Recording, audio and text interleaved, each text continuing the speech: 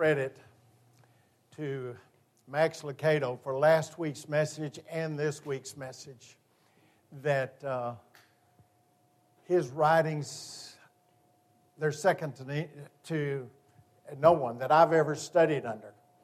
And he's able to simplify it enough that I even understand it. Yes. And I heard an amen up here. He is a West Texas boy, and I guess that comes from growing up out here.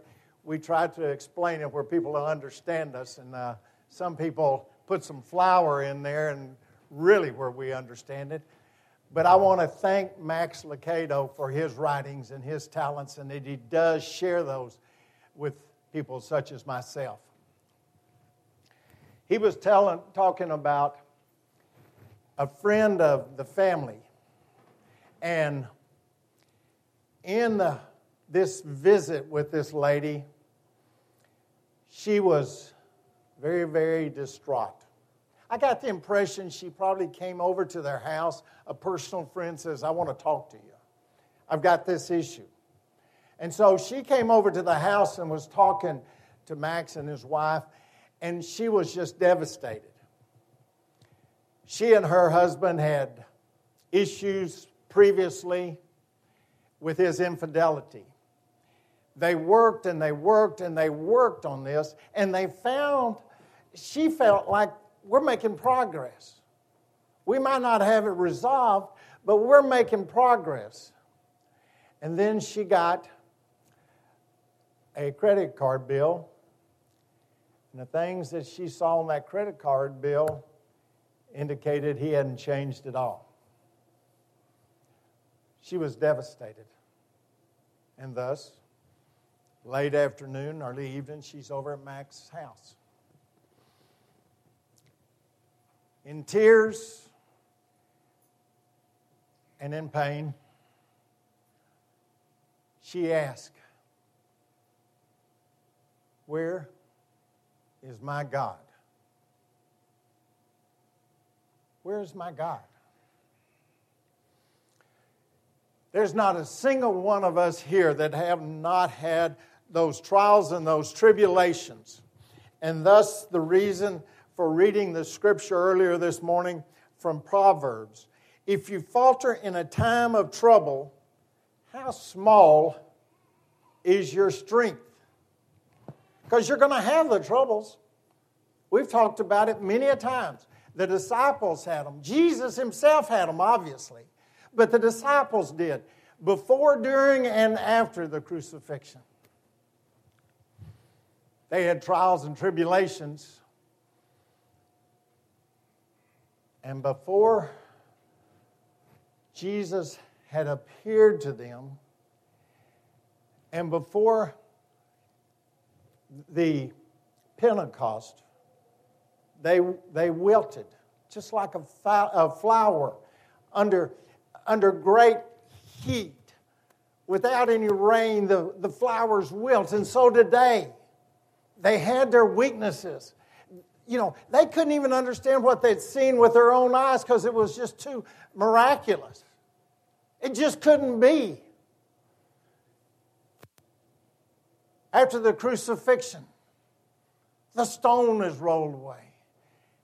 And miraculously, he appears behind locked doors, and they still don't. They just can't get it. It's just beyond anything they could wrap their mind around. Could this really be? But at Pentecost, 50 days later, and this was 10 days after they'd last seen Jesus, the flame, the torch, the Holy Spirit came down and entered the room where there were approximately 200 people. And after that point in time, they never doubted again. They were filled with that Holy Spirit. I am hoping that you and I are filled with that Holy Spirit, that we know without a doubt, Jesus Christ lives today. And no matter what kind of pressure you get, you're not going to break. You're going to be like that balloon that has water in it, and it just kind of squeezes and it takes a new shape. But until you put it under so much pressure, then it explodes. But I'm praying that you have the willpower and the strength to counter that pressure, because you're not walking the walk alone. I don't know how many are in here right now, but I do know that Jesus Christ, that Holy Spirit, is with each and every one of us at the same time. At the same time. Whatever Sharon's experiencing, Glenn's not. Whatever Glenn is, Fred's not. Each one of us have things that we are experiencing. But the person sitting next to us, in front of us, and back of us, they are not. Your life is your life. Your relationship with Him is your relationship. I know that you love your spouse, but this is a different kind of love. A special kind of love. A special kind of love that when Jesus Christ is a part of it, when He is a part of it, it is the glue. Because all families have differences of opinion. But the glue of Jesus Christ does not break. It may bend. It may get out of shape. But it does not break. Reading in Philippians, the 4th chapter, the 4th verse. Paul is saying, rejoice in the Lord always. I will say it again. Rejoice. Let your gentleness be evident to all. The Lord is near. Do not be anxious about anything, but in every situation by prayer and petition with thanksgiving, present your requests to God. And the peace of God, which transcends all understanding, will guard your hearts and your minds in Christ Jesus. Will always. Always? That lady was asking, where's my God? But we just read that He's always with us. When a business that you have worked for years on, you finally have to give up and turn it over to the creditors. Bankruptcy. Where's my God? My pain is like somebody's ripping my heart out of my chest. I've put so much into it. I've denied my family. I've worked nights and days. Where is my God? A loved one is traveling.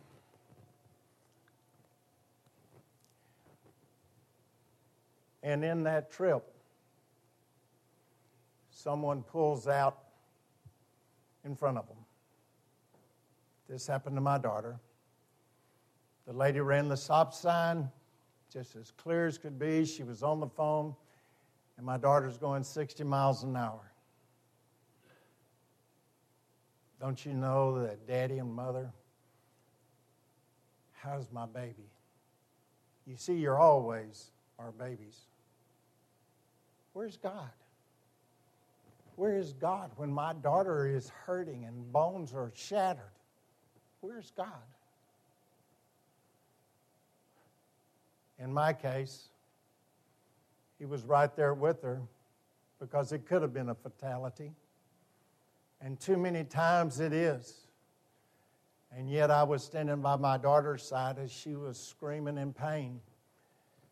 The doctor had not given her enough painkillers, and I've never seen my daughter cry like that. Yeah, and Dad's crying too when that happens, isn't he? Where is my God? You see, your God is with you at all times. Just like he says, Paul says, rejoice, rejoice. How can I rejoice at that time? I rejoiced that my daughter was alive, is alive, and she continues on this day, helping other people. But not everybody's that fortunate. But where is God? God is with you. As I do the funerals, I remind the family, God is with you and giving you strength. God is with the deceased because the deceased is in eternity, perfect health without any issues. That is the ultimate healing, but it hurts in here so much. But now He is with you. No matter what took place, God is with you and He will give you the strength so that you can take the next step forward. And sometimes you can't take more than one step at a time. But God is with you. My question is, are you with God? Do you turn to Him for that help? Or is your ego so big that you feel like I can handle this? I don't need Him. I've done everything on my own. What is it? What is it? You want God to be with you, or are you going to just try to handle the challenges by yourself until such times that you crater? You know, I don't know what non-believers do when they're in a time of crisis. I don't know if they go to the gym and work out a little bit more, or if they go and have yoga or whatever else that might happen, some kind of seance, or I don't know. I don't know what they do. But I know what Christians do. They turn to Jesus Christ, who has promised He will be with us every step of the way. Every step. At that moment, that woman was hurting so much, she couldn't tell that God was with her. But I'll promise you, she realized it eventually, or she would not have gone over to the Leucada's house. She was seeking words of wisdom, words that would lessen that pain, words about God and His love. That's what she was seeking. And knowing Max Lucado, and I feel like I do know him with the books I've read, that she received those words and that kindness. Philippians 4:10. I rejoice greatly in the Lord. I have learned to be content, whatever the circumstances. Whatever the circumstances. And that is a sign of our maturity, that regardless of the circumstances, we can trust Him and rejoice. Paul says, I know what it is to be in need, and I know what it is to have plenty. I have learned the secret of being content in any and every situation, whether well-fed or hungry, whether living in plenty or in want. I can do all this through Him who gives me strength. Amen. All things are possible through Him. We may not feel it. We may not realize the day after the car wreck. We may not feel it the day after the divorce papers are served. We may not feel it the day that the judge gives everything you have to the creditors. But God is with you and He will be with you. Do not turn your back on Him, for He is with you when you reach out. And right now, things may be going real smooth in your life, and boy, I hope so. But sooner or later, we have those hiccups in life. We hit the bar ditches. Sooner or later, we're going to need God right there with us. So in the good times, don't forget Him. Be sure and say, thank you, Lord, for the blessings. And where is my God? My God is present right here, this moment. in the book of Acts, 17th chapter, 24th verse. The God who made the world and everything in it is the Lord of heaven and earth, and does not live in temples built by human hands. That Holy Spirit is with you now. And that's what Jesus told his disciples, that they should be glad that he was going on. Reference to the cross and the tomb. For he was leaving that Holy Spirit that could be with any of his children at the same time anywhere on this earth.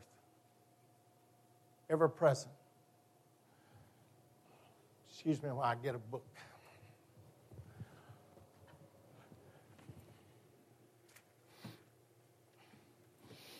This is a song book, but I'm not going to start singing, so you can relax. Earl, you don't have to worry. You can go back to sleep, buddy. I don't think he's been asleep once today. If you'll turn to your hymnal in page 381, I want to tell you a story about Mr. Spofford. During the Great Chicago Fire, he was a very well-to-do attorney, had a lot of real estate, but that fire just about wiped everything that looked like real estate out, and he lost his fortune. A couple of years later, his wife and 4 daughters took a ship, and this is in the 1800s, and they took a ship to England. But on the way, their ship collided with another ship, and in that wreck, he lost his 4 daughters. The only survivor was his wife. And he got a telegram from her, and you can just imagine how devastating that was to receive that his 4 daughters had died in that terrible accident. So he got a ship as quick as he could. This is before the plane started flying across the ocean, and the quickest way, the only way, was by ship. And he got on one, and as the story goes, when the ship got approximately where the boat went down that his daughters and his wife was on, somebody from the crew came back and told him this is approximately where the accident occurred. With great grief in his heart, he wrote this song. Ask yourself, could these words come out of your mouth when you lost your entire family? It says, when peace like a river attendeth my way, when sorrow like sea billows roll, whatever my lot, thou hast taught me to say, it is well with my soul. It is well with my soul. It is well with my soul. You know, I don't know that I could do that. Maybe with time, but not within weeks. I don't know that I could do that. It's not that I wouldn't have faith in my Lord, but the pain would be so great. How do you do that? The author was not only an attorney, but he was an elder in the Presbyterian Church. He had great faith. And he and his wife put their life back together. They moved to Israel, started a foundation over there that exists to this day. But see the strength that he had at the most difficult time of his life or anyone's life. All 4 daughters have drowned. He and his wife had to put their lives back together. Now, what have you ever faced that was equivalent to that? And it's not a contest. I'm sorry. It's not a contest, but I can't think of anything worse. And then he pins out, it is well. It is well with my soul. You see the faith that he had? Not in himself, but the Lord. That's where his strength came. Today, I'd like you to examine your strength, not your human strength. The guys in sports, and I guess the young ladies too, I don't know, I've never heard them say this, but they can talk about how much they can bench press, how strong they are. This is something much greater than 350 pounds. This is something that'll just tear you apart. And the strength doesn't come from this, as they say, the guns. It's not coming from the guns, but it's coming from the heart. The heart. How strong is your heart?